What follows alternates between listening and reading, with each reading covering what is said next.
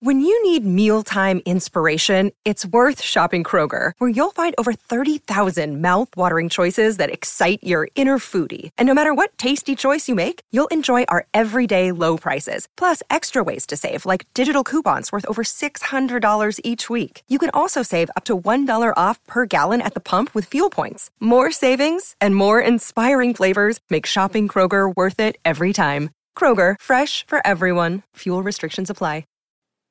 Film Spotting SVU is presented by Movies on Demand on cable, bringing the latest indie movies into your home at the touch of a button.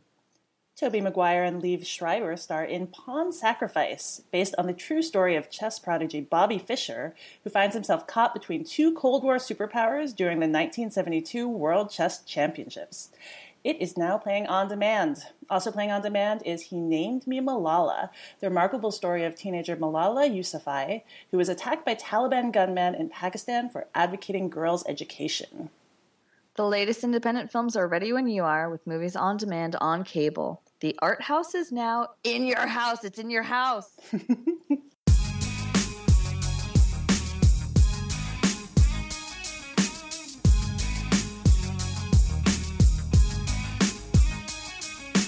From New York City, this is Film Spotting, streaming video units. I am Allison Wilmore. And I am Jen Yamato, entertainment reporter at The Daily Beast, filling in for Matt Singer, who's on paternity leave and probably doing a really good Michael McDonald impression already to his unborn child. In this episode, Allison and I are going to spoil the hell out of Star Wars The Force Awakens, so feel free to run far, far, far away if you haven't seen the movie yet. Yes, and later in the show, we'll be bringing you Q Shots, where we recommend some titles you can rent or stream at home right now, all centered on a common theme. Since one of the breakout characters in The Force Awakens is the adorably ball-shaped droid BB-8, we thought maybe we'd discuss cutest robots in the movies. Yeah, but that actually is the kind of surprisingly divisive topic that can end in tears and knife fights, and we just weren't ready to do that. It's the holidays. So to play it safe, we're going to be talking about other interesting sequels instead, as befits our age of franchises, in which The Force Awakens just shattered U.S. box office records. But first up, it's Opening Break, a segment we do in conjunction with our sponsor, Movies on Demand on cable, in which we spotlight a few notable films new on demand on cable, and I have got 3 movies to highlight, all currently available on demand to watch now.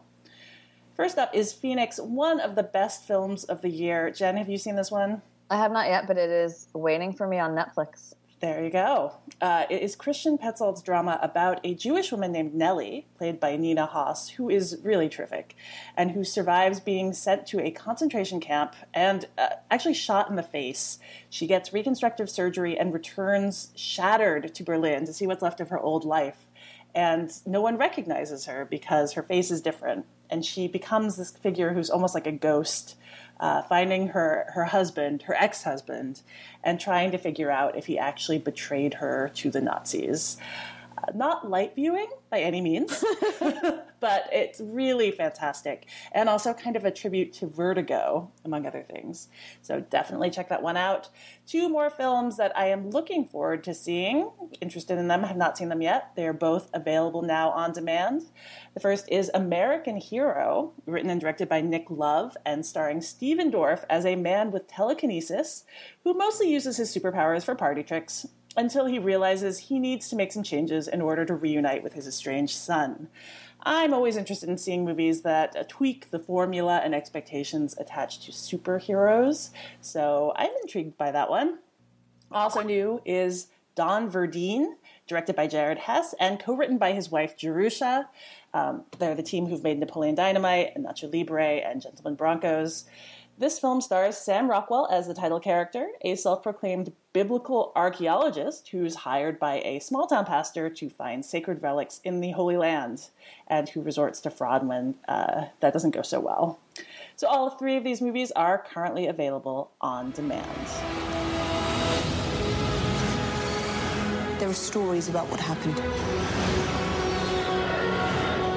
It's true. All of it.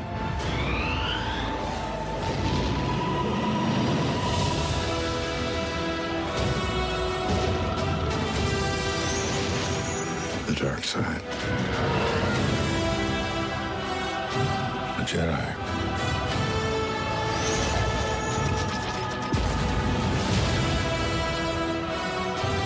They're real.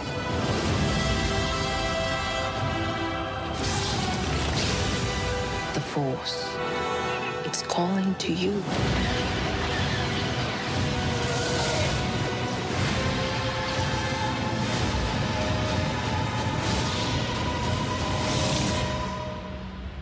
Just let it in.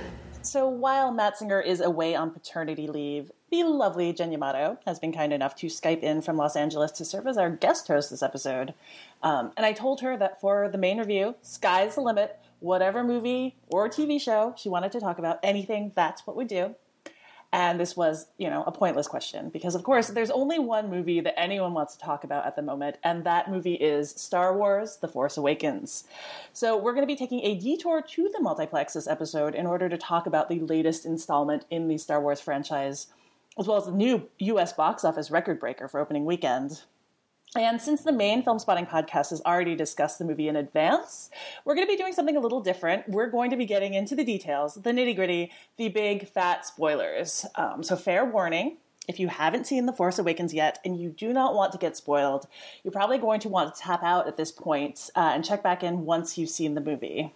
Don't come at us on the internet and tell us we didn't warn you, because we've warned you. We're warning you again. So many times. So many warnings. Okay?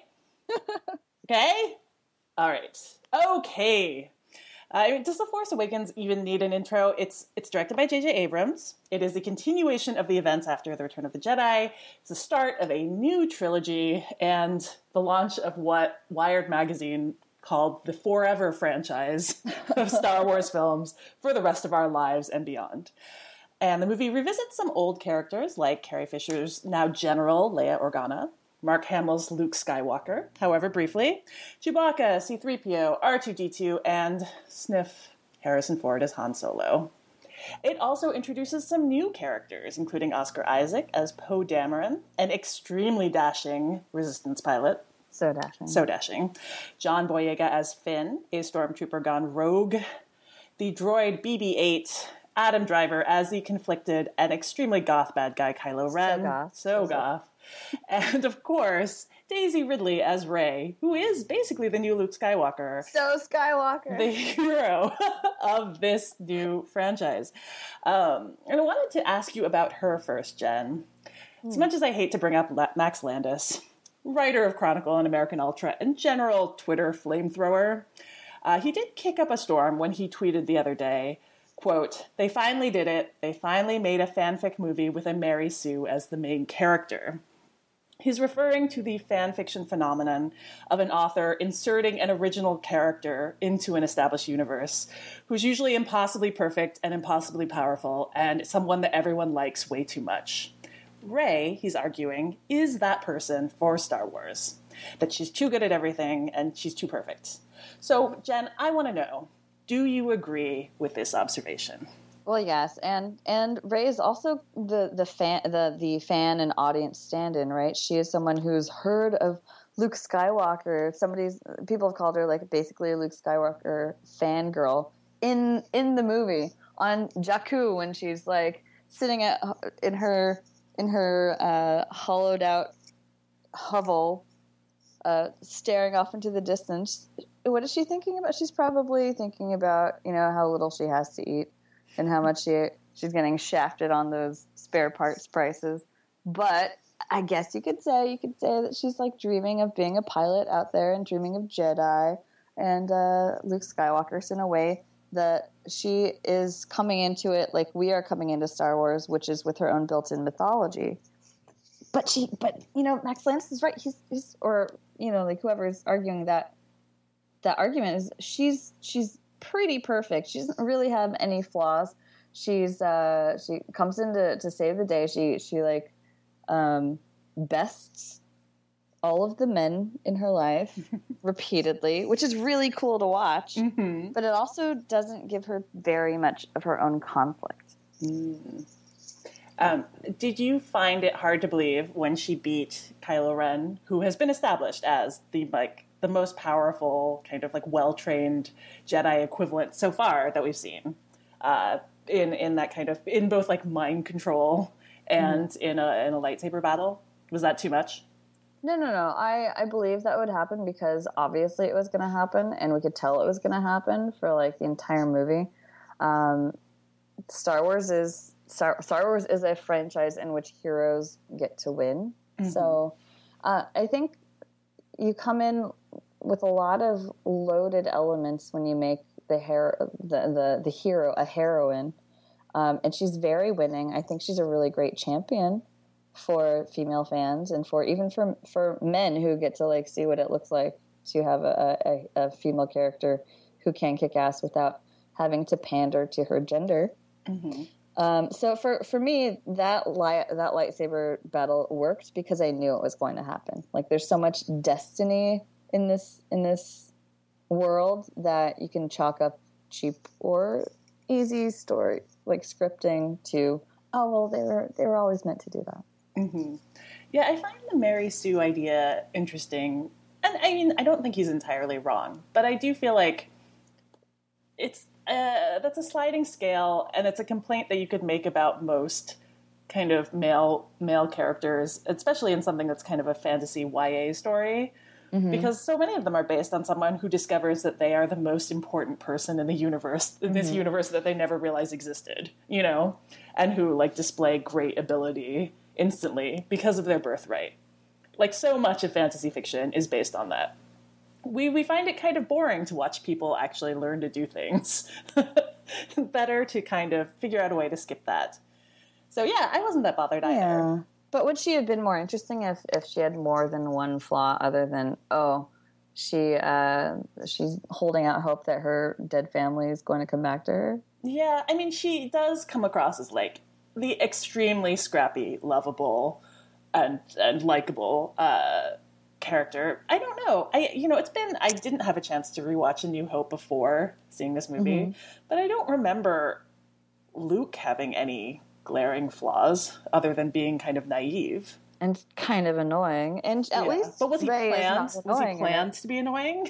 Because I don't think he was. I think that was unintentional. But you know what's interesting about Rey is that she can be wide-eyed and idealistic and naive in The Force Awakens, but that actually makes me very curious to see what she grows into. Yeah, that's a good point.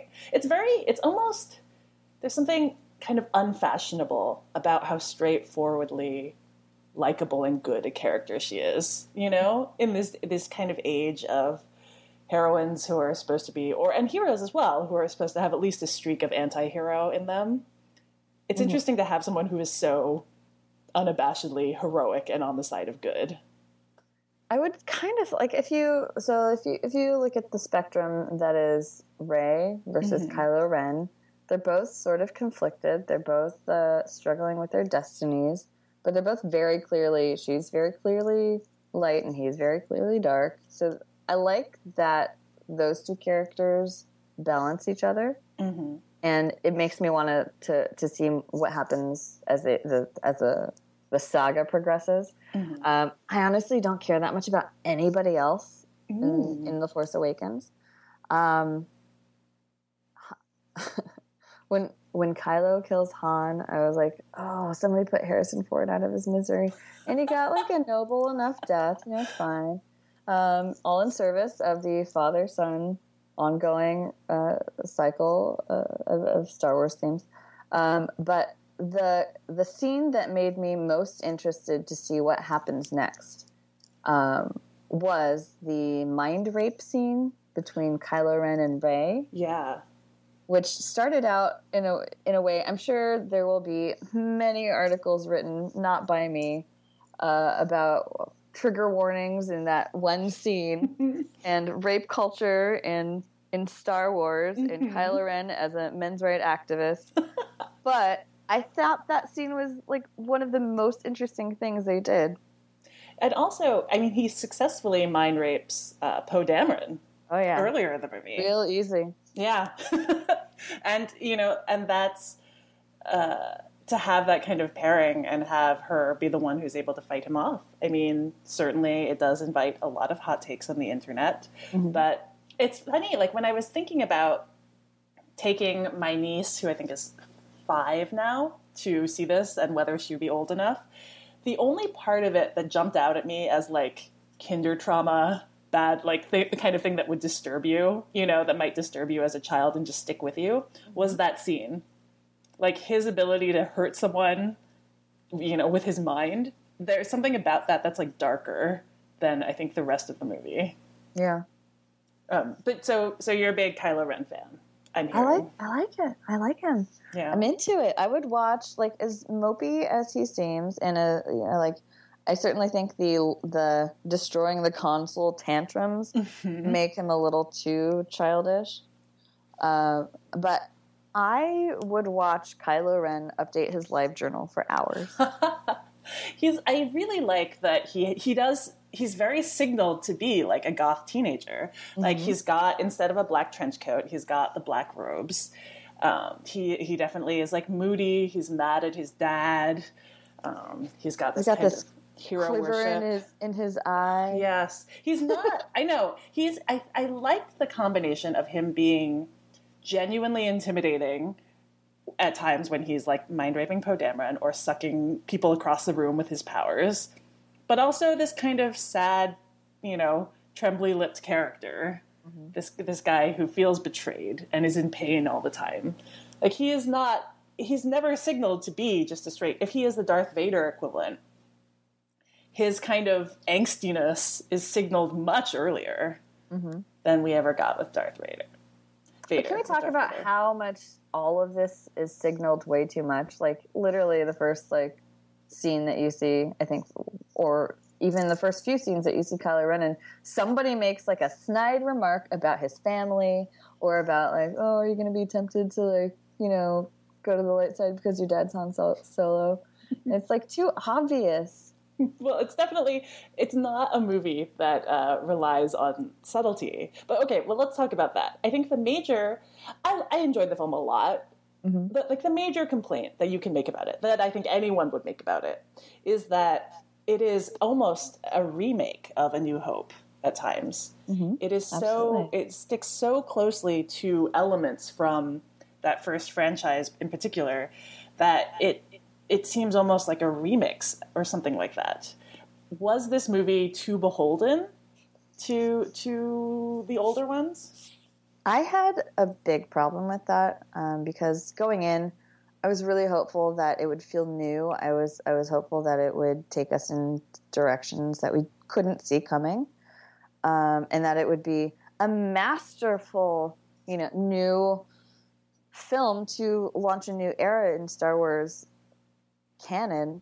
After the prequels, I think there was a lot of room to improve on. And I think this is the safest version that they could have possibly made because of what they're trying to achieve next by bringing in multiple generations back to the Star Wars fold. They have to hook people who want to see more of the same. They have to give kids a new droid that basically is like their generation's R2-D2. And so, I don't know, it feels very calculated, but maybe, and I've been softening my stance on how much J.J. Abrams could have deviated from this formula. Maybe this is what had to happen. Maybe this is why he was hired, because he did the exact same thing with Star Trek. The exact same thing. And that infuriated me then as a Star Trek fan. So maybe this is just where we're going, as franchises can never, ever die. They will always be zombified and resurrected to be familiar enough to make money and new enough to keep justifying their existence. Yeah. I think that for me, I was exasperated by the fact that this movie did end up with them basically blowing up another Death Star and acknowledging that they were blowing up another Death Star. That's how weird is that? It's so weird. I know. It's, you mentioned that Rey is basically a fan. And there are multiple times in this movie where it is almost a meta movie. When, when Han Solo says, how do you blow it up? There's always a way to blow it up. Like, that's not a wink. That's almost like, that's a meta moment where he's like, I realize that we're in the same plot again. P.S. Side note, there is literally a character named, like, Commodore Meta. Played by, I think it's the one that's played by J.J. Abrams' former personal assistant that he named Poe Dameron after. Wow. So J.J. Abrams had a lot of fun, so I don't feel bad criticizing him at all, because he got to bring in all his friends, got to make a Star Wars movie. They did a lot of good, and I think he can take it. Yeah. Oh, no, certainly. I mean, he's, rolling around in a giant pile of money right now, so I certainly don't think he should be immune from criticism. But I think that I really liked all of the new characters. Even Poe Dameron, who is basically just like a beautiful head of hair and a wink. Like we got so little of him other than just how great he is. I enjoyed them. I really liked Kylo Ren, Goth Prince of the First Order. I really enjoyed John Boyega as Finn, who is basically a character who, was set up in the marketing, as we talked about before.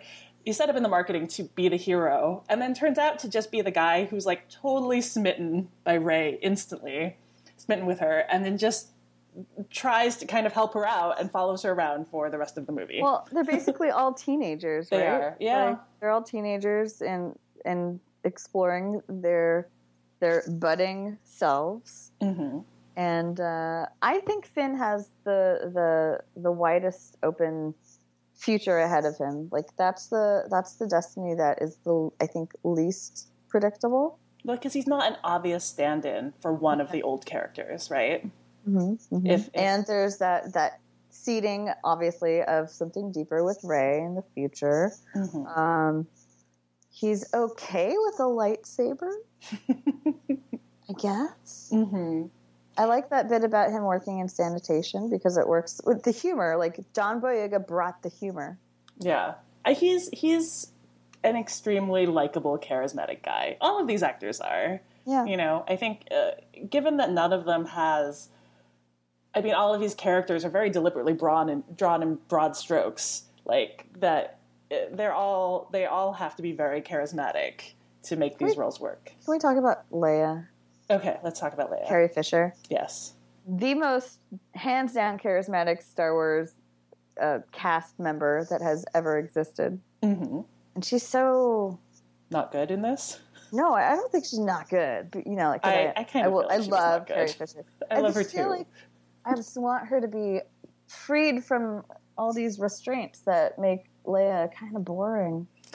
I know, she's stepped into this role of responsibility. I feel like the scenes with her and Han, as much as, there wasn't enough allotted to them. I don't know if there could possibly be enough time allotted to them to make that feel like it should have the impact, that it would have the impact that we want it to, of these two characters who've been separated for so long, this, beloved romance. I think that one of the things about Han Solo's death that made it feel kind of underwhelming to me was that no one else seemed all that bothered by it. This is a great hero. He dies, he goes back, and I feel like then he's largely unmentioned after that. Yeah.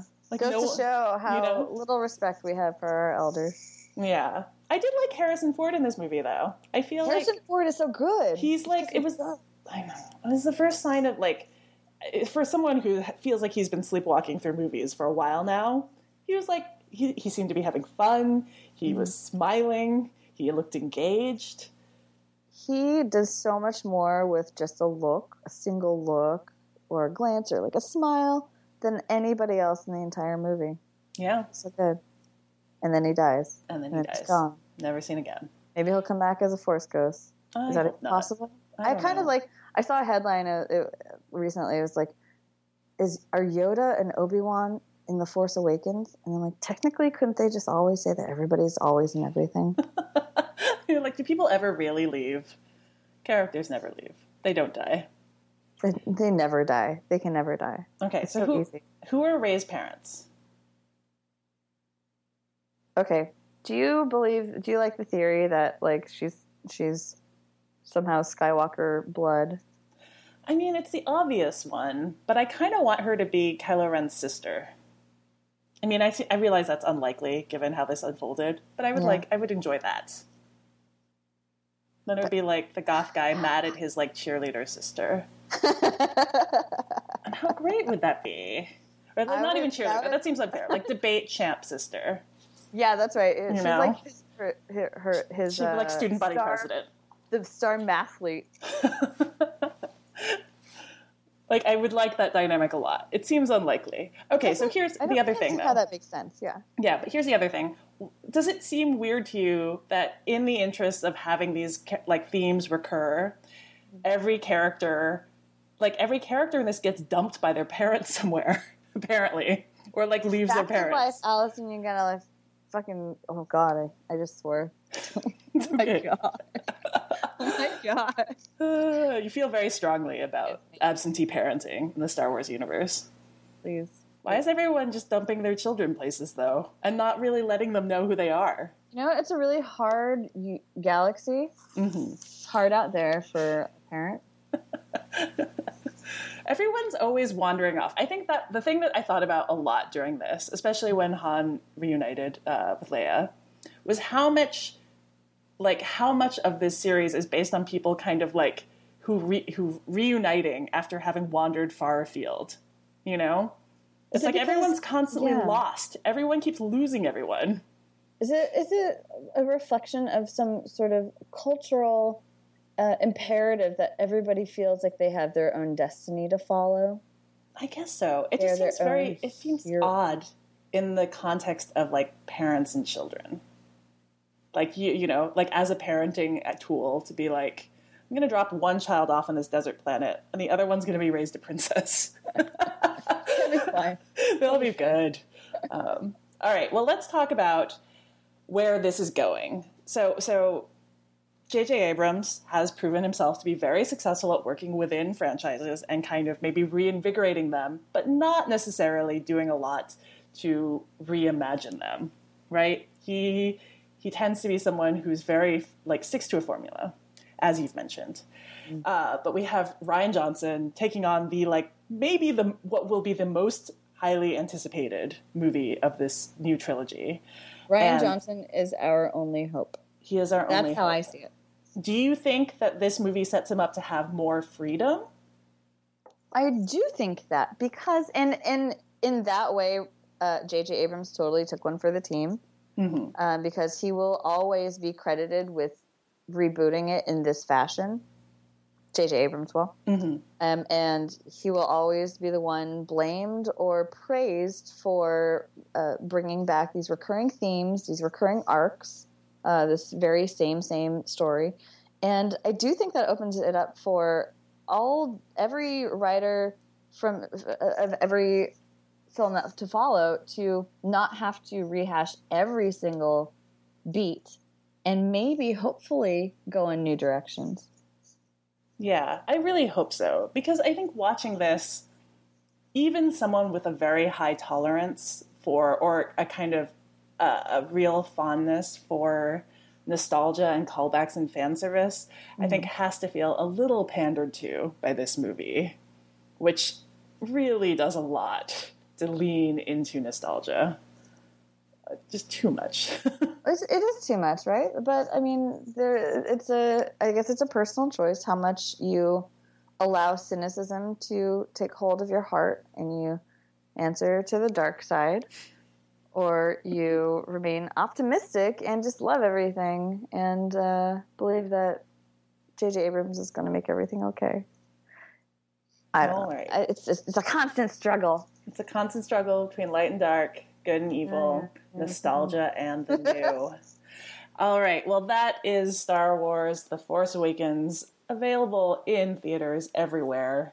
So you might want everywhere. So you might want to buy those tickets in advance still. But yes, you can check it out pretty much everywhere.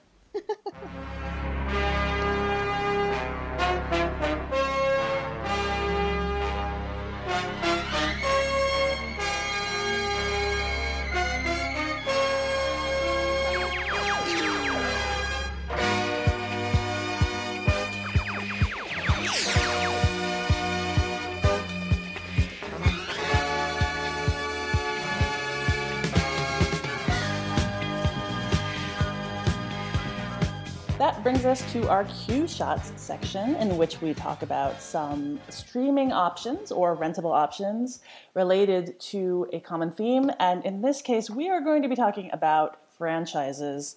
This has been a particularly interesting year for franchises for me. I mean, every year is a big year for franchises lately. If you look at the top 10 box office hits of the last few, most of them are sequels or reboots or continuations in some other way. But this year, I will say, as much as there were some sequels that were totally cynical and forgettable, there were others that kind of made me have a lot of hope for, if this is going to be the future of film, that it's not all bad. Did they give you a new hope for the future? Boo. Sorry. I will say, in particular, my favorites were Mad Max Fury Road and Creed, which I think both went beyond being kind of continuations of existing franchises and managed to use the older films as like a text to kind of subvert and push off of and update in ways that I thought were kind of great. But I don't know. I love Mad Max Fury Road. It was my favorite film of the year. And I think just like such a good reinvigoration of like action movies, way beyond. I mean, you didn't need to see the first Mad Max films, though they're very good. Like you could have gone to see this one and totally loved it. And I don't know, were you a fan? Yeah. Oh, I love it. You're right. It works as a standalone, and maybe that's one of the things that you and I are looking for that we didn't really get in other franchises or other sequels, because Mad Max Fury Road feels like the world of Mad Max that we all know so well and love, but it feels like a new thing of its own. It has its own beating heart, has new characters. Furiosa is maybe one of the best characters, male or female, to come along in many years, I think. Mm-hmm. And that actually, the Mad Max, I think, might be my favorite movie too of the year. It's up there. I think a very good pick. All right, well, let's get to our Q Shots picks. You want to go first? What's your first? Yes. Well, one of another great, in my opinion, great franchise that came back this year, ties into my Q Shots selection, and that is the Fast and Furious franchise, which this year gave us Fast and Furious 7, a sequel that, of course, had its own singular sort of story in that Paul Walker died before it was completed, and it somehow managed to still work. They somehow managed to still make it, in my opinion, pretty great blockbuster filmmaking. And totally touching, a weirdly, cheesily perfect tribute to Paul Walker. Yeah. The great thing about the Fast and Furious franchise, in my opinion, is that every sequel has felt new, or it has felt familiar. They bring back the same characters that they built up a real actual fan love for. And you get to see these characters just go through new adventures that feel new. They don't feel like they're retreads of what's come before. And I think you can trace that back to my pick, which you can rent now, which is Fast and Furious 3, Tokyo Drift. I'm so glad that you're going to talk about this movie. I will ride or die for Tokyo Drift. You hear that, Matt Singer? You hear that? Tokyo Drift, which also has a connection to our current age of blockbusters, in that Tokyo Drift was directed by Justin Lin. He totally changed the game in terms of franchise filmmaking by making a sort of a deviation from the norm. It wasn't just a straight sequel. It wasn't really a prequel of the same characters. But it tied into this world, and it expanded the world in ways that allowed every sequel that came after to exist. He reinvigorated it in a way that wasn't a retread, unlike the Star Wars, Star Trek world that we live in now. And I really wish that more franchises would try that tack. Yeah. Maybe Creed comes close to that. Well, it also, like, it had that weird effect where in the beginning, when stars departed to kind of go on to try and make their own movies, every actor who's been in it has kind of found their way back. Yeah. Like, who would have thought that would have happened? Is there a hashtag family? It's beautiful. It is beautiful. I am a huge fan of that movie too, and I will also ride or die for it. It is my favorite one in that franchise. It's not related at all to my next pick, other than that they are both continuations that also really did bring something new to a franchise that looked like it might have petered out otherwise. My pick is Wes Craven's New Nightmare, which you can stream on Netflix. This is a 1994 film. It was the 7th film in the Nightmare on Elm Street franchise. Wes Craven came back to direct it after directing the first one. And it is the movie that imagines Freddy Krueger coming through from fiction to reality to haunt the lives of the characters, of the people who made the movie. So Heather Langenkamp, who played Nancy Thompson, stars as herself. Wes Craven stars as himself. Robert Englund, who plays Krueger, but also stars as himself. And this is looked at, as a Scream predecessor, and it sort of is, but it's not winking in the same way. And, when we were talking about how everyone in the new Star Wars is like a fan of Star Wars as well, I think that this is a movie that uses that in maybe a little more interesting a way, in that knowledge of the Nightmare on Elm Street series is what ultimately allows them to fight back. That they understand, having been in these movies a bit, how they work. How would you fight Freddy Krueger? Well, if you've seen enough Freddy Krueger movies, then you would know. It's a little cheesy as a movie. It's still Micah Hughes, who plays Langenkamp's son, Dylan. Not the world's most natural child actor, I will say. But he also allows the movie to dig into a bit what it means, in this kind of almost innocent way, about the ethics of horror and how it affects people. Langenkamp's very worried that her son is kind of scarred in some way by the movies she's made, by having watched them. And other people kind of chastise her for making them. And I don't know, these days, I think getting yelled at for making a Nightmare on Elm Street movie seems pretty mild in the days of Human Centipede. But, it was the 90s and a different time. But it's a really kind of neat film. And it is streaming on Netflix, so that's worth checking out. Well, and one of the great things about that is it's one of the few movies that in which filmmakers sort of explore the impact of making a film or making a franchise or being a part of something that becomes bigger than them. Also, rest in peace, Wes Craven. I know. It's funny. He actually, I think the head of New Line plays himself in this, and they go to see him, and he's kind of he actually talks about how none of them wanted to make another Nightmare on Elm Street movie, and then they kind of felt like they had to because the fans demanded it, which sounds familiar, really. All right. What's your second pick? Okay, I hope everybody's ready for my second pick because this is a strong recommend. It's also a third installment in a beloved franchise that you can stream. Yes, you can stream on Amazon.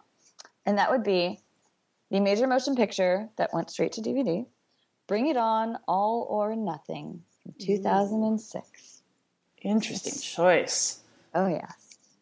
Now, there are, I believe, 5 entire Bring It On features.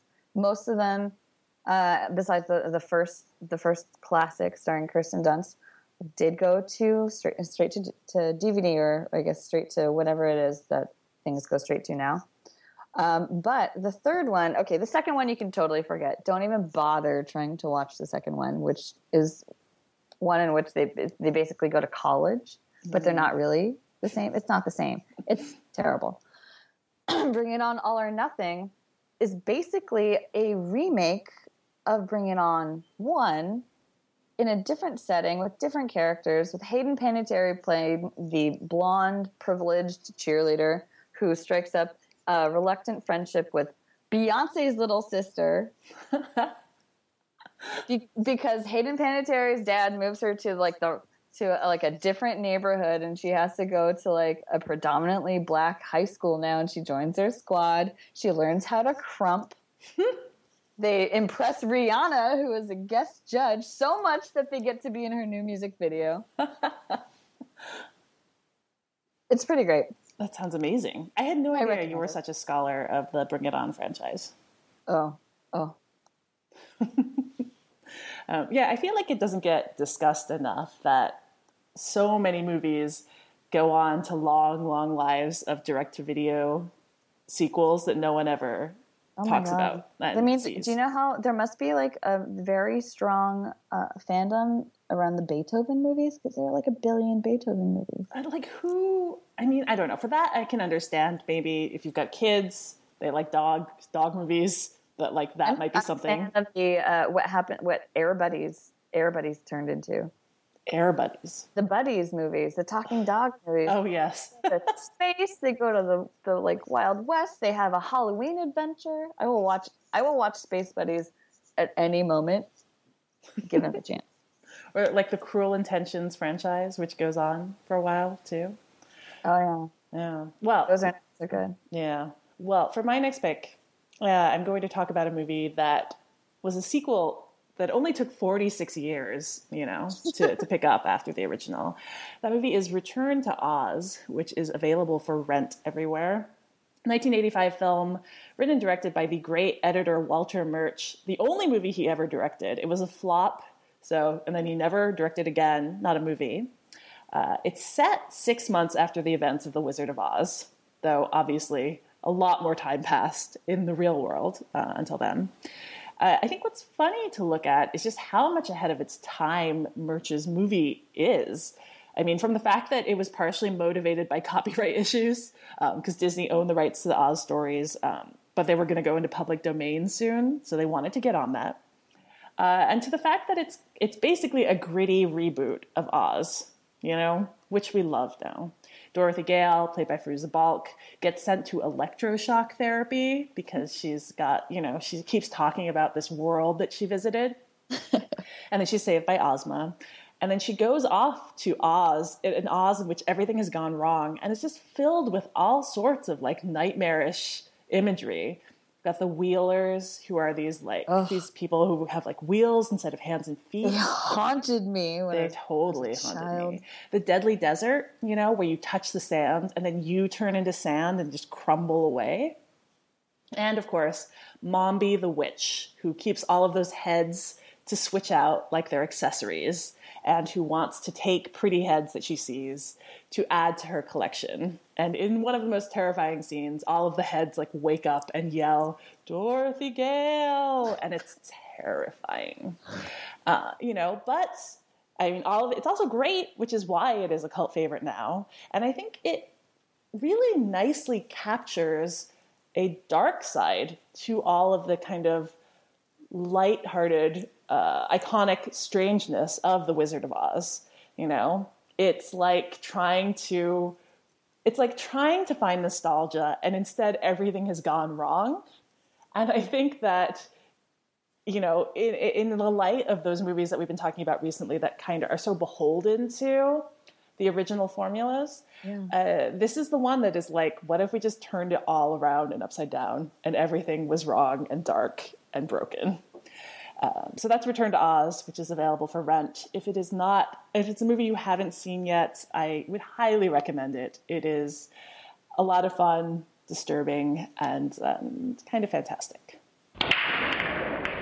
Well, we were considering skipping Singer and Wilmore's Totally Concise and Completely Succinct new release roundup. I texted Matt so I could get that name right, just so you all know, because we just talked about a movie that is currently in theaters, but then it's the holidays and so many major films are coming out in this upcoming week. So we didn't feel like we could skip it entirely. So we're going to touch briefly on 4 major movies that are coming out in this week, though maybe not all of them feel so major when you actually watch them. Let's start off with Joy, David O. Russell's latest movie with Jennifer Lawrence. Were you a fan of this one, Jen? I liked it much more than every single human being that I know. So I don't know what that says.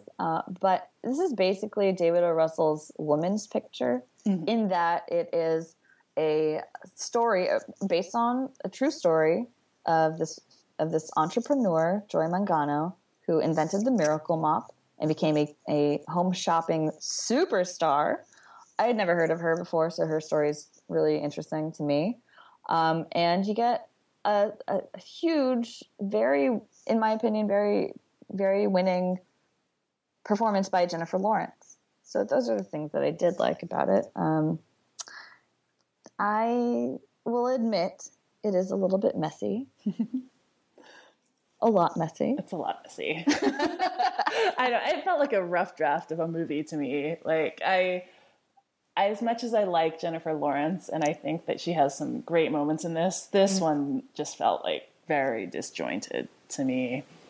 That's true. Yeah. Totally true. Totally valid. Also, you spend too much time with her family, which her terrible family, her the terrible worst parasitic family. Of all time. Even worse than the family in The Fighter, which was already a really bad family. Definitely. And, like, this is coming out. This is a holiday movie. This movie does not make you want to spend time with anybody's family. That's true. Nor does, honestly, Hateful Eight, which is a movie about the dangers of being locked together in a small space with in cold weather with people. But you know what? Hateful Eight is probably a more accurate representation of what it's like to go home for the holidays. Dark, Jen. Very dark. Just kidding. Yeah. I did not expect to like this movie as much as I did. Matt and I talked about Inglourious Basterds and revisiting that. And we talked about Quentin Tarantino on a recent podcast. And I, have not been a fan of the last two movies. But this one, I will say, despite a real mean streak, like even more than usual, I think, for him in this movie, it's also a really good time. It is just, it manages to make his kind of fondness for long, long stretches of dialogue that build up to an act of violence. It manages to make that work, or at least I thought so. What did you think? Yeah. No, I agree. I really liked Hateful Eight. And I saw the Roadshow version with the intermission. And the overture. And the overture. It totally works. It's beautiful. Mm-hmm. I would recommend seeing it in 70 millimeter. But also, it is really fun. It is really violent. It is really dark. It is really talky. But I think, to me, those elements work so well in concert with each other, and it feels like such a Tarantino movie. But it also feels like a Tarantino movie with a really strong political conscience. And I think that alone is worth, makes it a valid recommendation for anybody to watch. I saw it very soon after I saw Spike Lee's Chirac. And although Spike Lee and Tarantino hate each other, I think Hateful Eight and Chirac are the double feature of the year. Yeah, I would agree. I am not a big fan of Chirac, but I do feel like those movies seem like they're almost in conversation at points. Mm-hmm. All right, let's move on to the other snowy Western of this season, The Revenant. This is Iñárritu's latest movie, and it is a survival revenge tale starring Leonardo DiCaprio as a man who comes back from a dire injury and goes off to track down evil Tom Hardy. What did you think of this movie? I loved it. You did? I did. Not so much for the story or the character. This is also based on a true story, and it's not the survival story of a white man who, where do you even start? The story of Leonardo DiCaprio, basically, being left for dead in the snow and having to fight his way back from near death is a compelling thing to watch. The themes don't hit as hard for me as they probably do to men, maybe, I would say. But as a cinematic experience, I was floored. And I loved every second of watching it, including the very controversial bear scene. I like that when that ridiculous story about the bear rape broke, Oh, yeah. no one ever mentioned that it was very obviously a mother bear who attacked because she has 2 cubs. Like, that whole thing, you know, like the whole thing that he was claiming would have been off the table if they had just mentioned that the reason he gets attacked by a bear is because it's a mother bear and he's like looking at her two cubs. Yeah. Yeah. It's like, I mean, that whole bear rape story was just hilarious to me. But watching the scene is terrifying. Yeah. And it's all like a long take. Lots of long takes. So I do not like this movie, but I will say it is beautifully shot. Like, Chivo is one of the greatest cinematographers working today for a good reason. And all of the natural light and the long takes and the general gorgeousness of it is very impressive. I just thought, for me, it was verging on funny all the time. Like, it was so serious and so manly and so kind of like gruff that there are points where I just thought it was hilarious, especially when like the characters are like eating raw meat in the snow and staring at each other, just like. I would totally do that. I will say though, I was a fan of Birdman, so I am not. Iñárritu tends to be a director people are very partisan about. I don't care either way, but it's so interesting because I did not like Birdman. Mm-hmm. But you like But Birdman. only because of the end of Birdman. Oh, interesting. All right, let's move on to one last movie, and that is Concussion, the Will Smith movie about a real doctor who uncovers a form of basically brain damage, CTE, that is rampant by his findings in the NFL, caused by these constant repetitive head injuries that come from tackles and other impacts. And he tries to break this story and report this story and these findings, and the NFL fights back because they do not want their business and the sport interrupted. I thought this movie was, despite having the guts to take on the NFL, just like your typically dire, boring, dutiful, serious issue biopic. And I was pretty disappointed that something that I think could spark a big discussion was so, I don't know, kind of lamely made. What did you think? Oh, I think the best thing about Concussion is that concussions are bad. And that's totally true. And it's totally scary. And it's an issue that certainly football players and, American parents who put their kids into peewee football should think about, or at least be aware about. I love football. I used to play football. I used to play rugby. And I never once thought about getting concussions, nor did I worry about getting concussions. How much smarter would I be if I hadn't played all those things now? I don't like to think about. But yeah, concussion is a missed opportunity. It's not very good. Will Smith is, to me, almost always utterly watchable, no matter what he is in.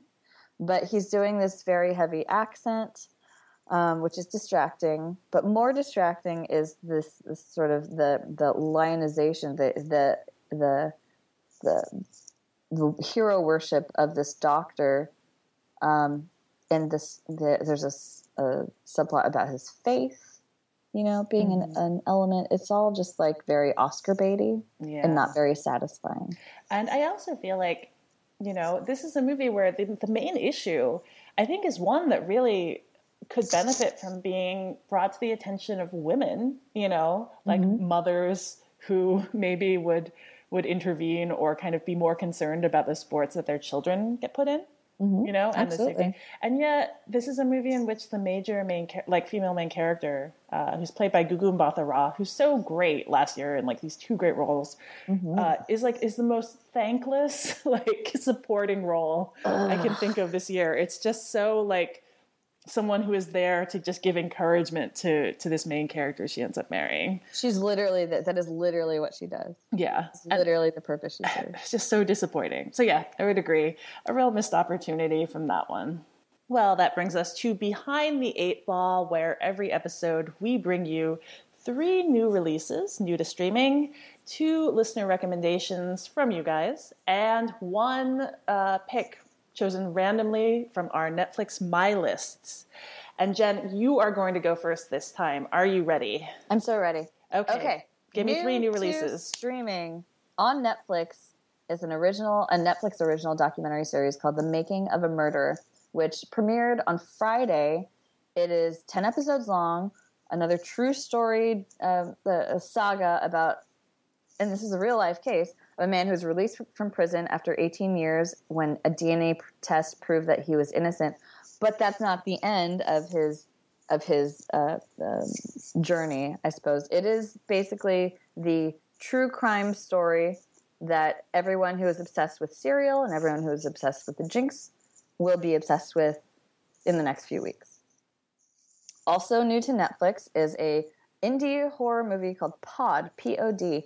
Not about the band, but it's a psychological thriller set in snowy New England about 2 siblings who go to stage an intervention with their veteran brother who is having what seems to be a paranoid break.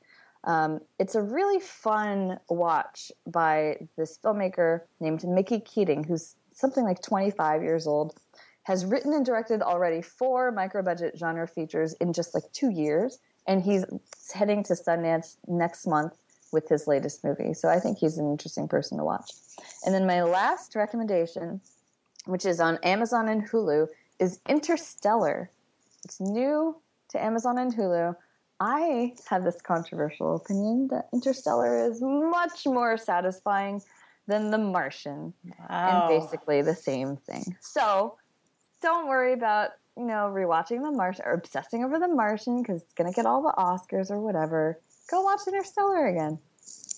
All right. 2 listener recommendations? The first recommendation is from Amy, who writes, "A royal affair languished on my Netflix recommends list for at least a year before I deigned to consider it. It is a story about Danish royalty. I had seen the trailer too many times in the theater, and I thought it looked cliched. It definitely is not cliched," she says. "I rarely rewatch movies, and I also rarely cry during them. I've seen this movie now twice and cried both times. A further bonus is that this is one of Alicia Vikander's earlier roles before the massive year that she had this year, and it also stars Mads Mikkelsen, who just had a great final season in Hannibal." So that is A Royal Affair. Our second recommendation comes from Alistair in Lewisham in the UK. He writes, "I was pleased to discover that Tubi.tv has Captive, a Russian war movie about 2 soldiers caught behind enemy lines during the Chechen War. In order to get back to their unit, the soldiers must rely on the help of a young Chechen rebel that they have captured. Throughout their tense ordeal, the roles of power undergo constant reversal and a special kind of male bonding occurs. It is mercifully short for a Russian war film at only 83 minutes, and I have been keen to see it ever since it first popped up in the Karlovy Vary Film Festival in 2008. It is heartily recommended for any cinephile who likes their action movies stripped down and filled with subtext." Alistair, I love my action films with subtext. That's why I love Fast and Furious. All right. And 1 from your My List. Let's see. You gave me pick number 6 from my queue, which happens to be a series called Broadchurch. Have you seen Broadchurch? I had only the first season. Yes. So now Netflix has the first and second seasons of Broadchurch, which after watching David Tennant in Doctor Who and Jessica Jones, which I was obsessed with, Broadchurch is my next David Tennant property that I'm going to binge watch. Yeah, I really like the first season. I have not tried the second season yet, but the first season was good. And are you ready for your 3 new releases? I am ready. All right, first up, new to Amazon Prime and Hulu is Selma, Ava DuVernay's movie about Martin Luther King Jr. and the 1965 Selma to Montgomery voting rights marches. Someone tell Quentin Tarantino, who famously said he thought this looked like a TV movie and then admitted he hadn't seen it yet. Now it's easily available for everyone. Also new to Netflix is a movie called Slow Learners, which I haven't seen yet, but I'm very interested to see in my general interest recently in indie romantic comedies, which seems to be the only place the romantic comedy is thriving.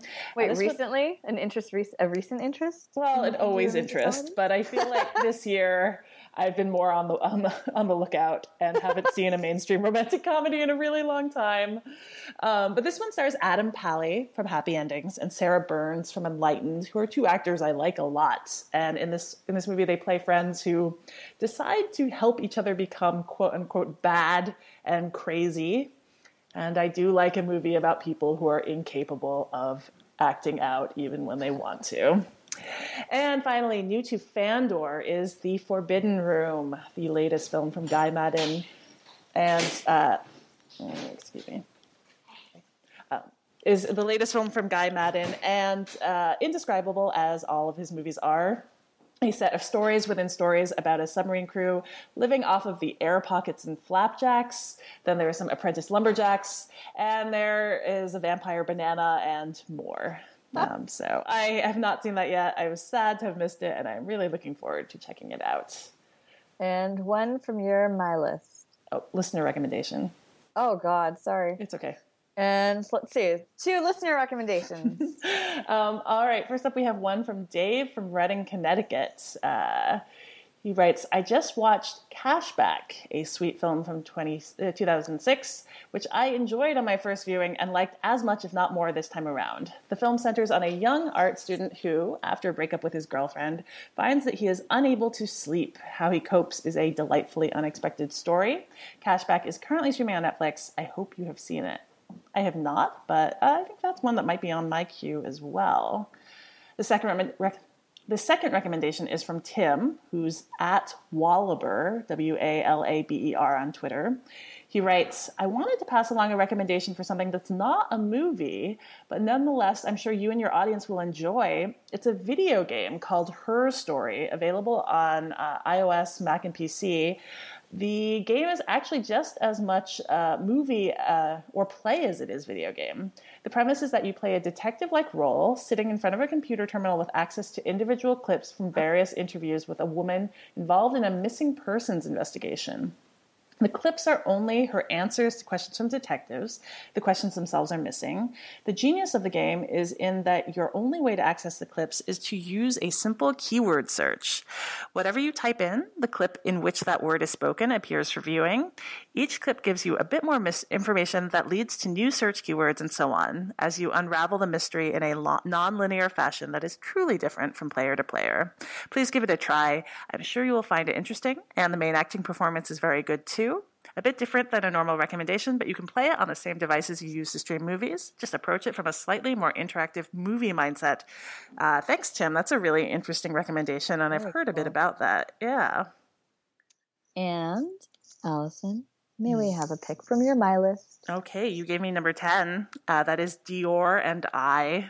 That's Frederick Cheng's documentary about Raf Simons, who makes his first haute couture collection as the new artistic director at Christian Dior.